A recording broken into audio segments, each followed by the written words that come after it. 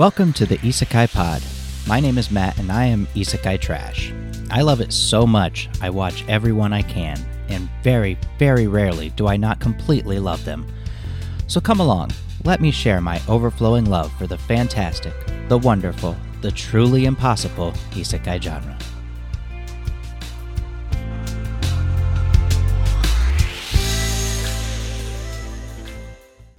Gate, Season 2. Thus the Japanese Self-Defense Force fought there. It's still A1 Pictures, Crunchyroll, and Sentai Filmworks. 12 episodes, January 9th, 2016 to March 26th, 2016. They took one calendar season off from the last season, so count it. Still a novel series by Takumi Yanai. Same main characters as we talked about last time. I mean, there's more characters in this one. I mean, we meet Zorzal and things like that, but who cares? So we are at the Capitol. Nobles and senators finally understand that they need to stop trying to fight the JSDF. Took them long enough. But the Crown Prince, he's not having it. Zorzal, he's like, we should fight, like to fight. We're weak if we don't fight, and we should definitely fight these fools. Double yeesh. Tommy and his friends are invited to talk to the Emperor. They go, but the Crown Prince also shows up with one of his slaves, who is a Japanese citizen. He had picked her up during the invasion the first time. He's got a bunch of prisoners of war, as it were. And so, Tommy's like, he's pissed. He sees the Japanese person. He's like, that's not cool. And the prince is not being nice to her.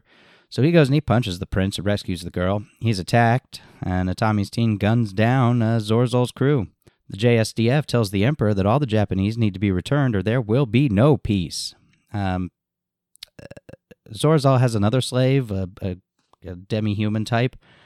Her name is Tayul, and she is pulling all the strings. She was like the queen or something of her tribe, and she's now a slave, and she is playing Zorzal like, like a marionette, like a fiddle, whatever. Anyway, Atami is asked to go save that village from the fire dragon. Remember the last episode? He's like, no way, Jose. That's I'm not allowed to do that. And then he talks with a man who happens in the base. So he's at the base. It's like a refugee camp now, and villagers and stuff. They're kind of a whole thing now. This Japanese self-defense force base.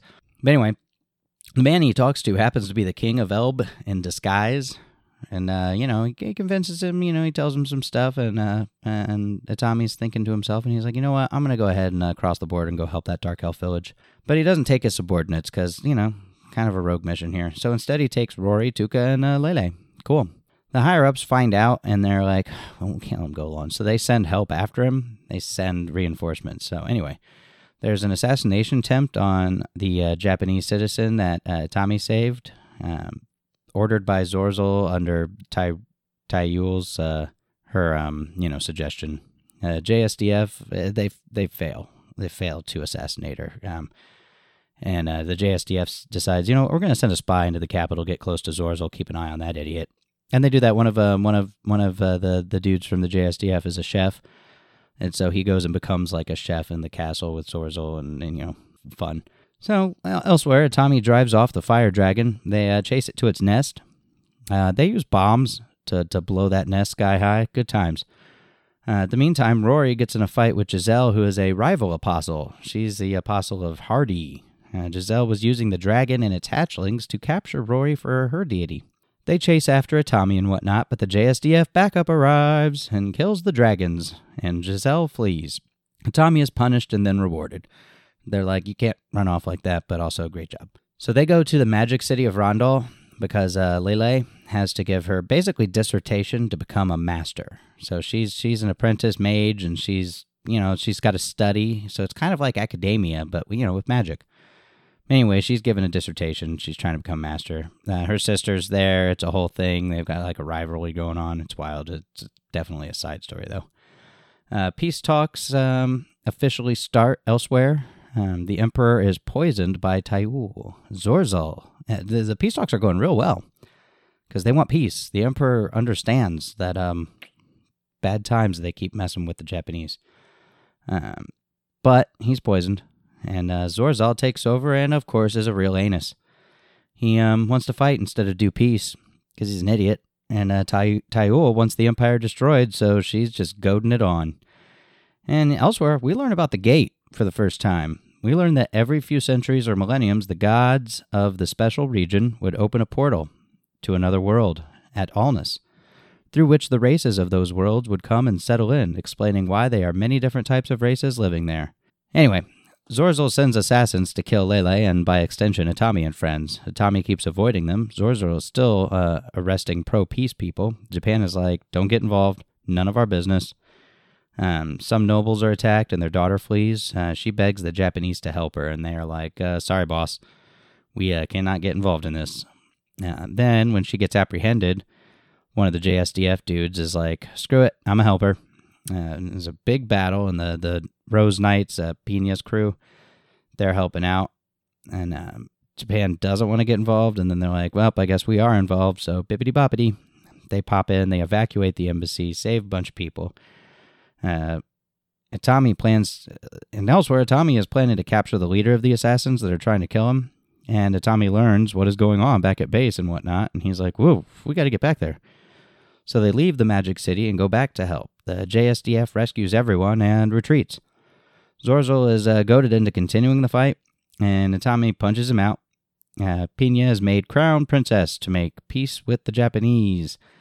And on the day of her coronation, Atami's like, I got the day off, homie. I'm going to a Dojin convention. So instead of going to the coronation, he does that. But Lele, Tuka, and Rory go with him. And, that causes a scene because people are like, oh my God, you're the people. Hoo-hoo. And so they all get taken into protective custody so that they don't get, mobbed.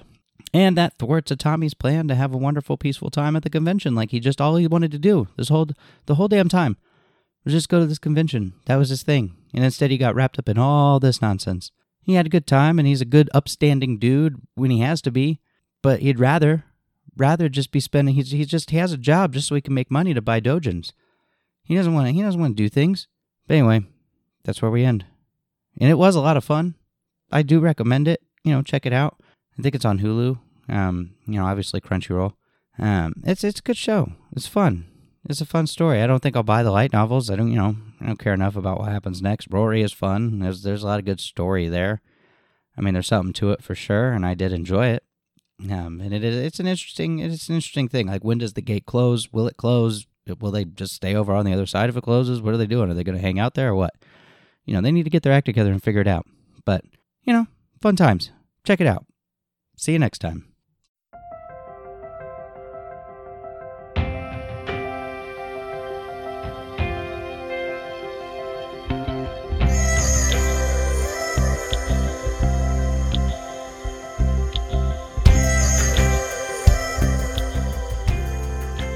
Thank you for joining me on this episode of the Isekai Pod. I hope you enjoyed it. Follow the podcast on Twitter at IsekaiPod. Find us online at isekaipod.com. And subscribe to the podcast on Apple Podcasts, Google Podcasts, Spotify, Stitcher, or wherever you get your podcast. You'll hear from me again real soon. Unless you get trapped in a parallel world. Sayonara.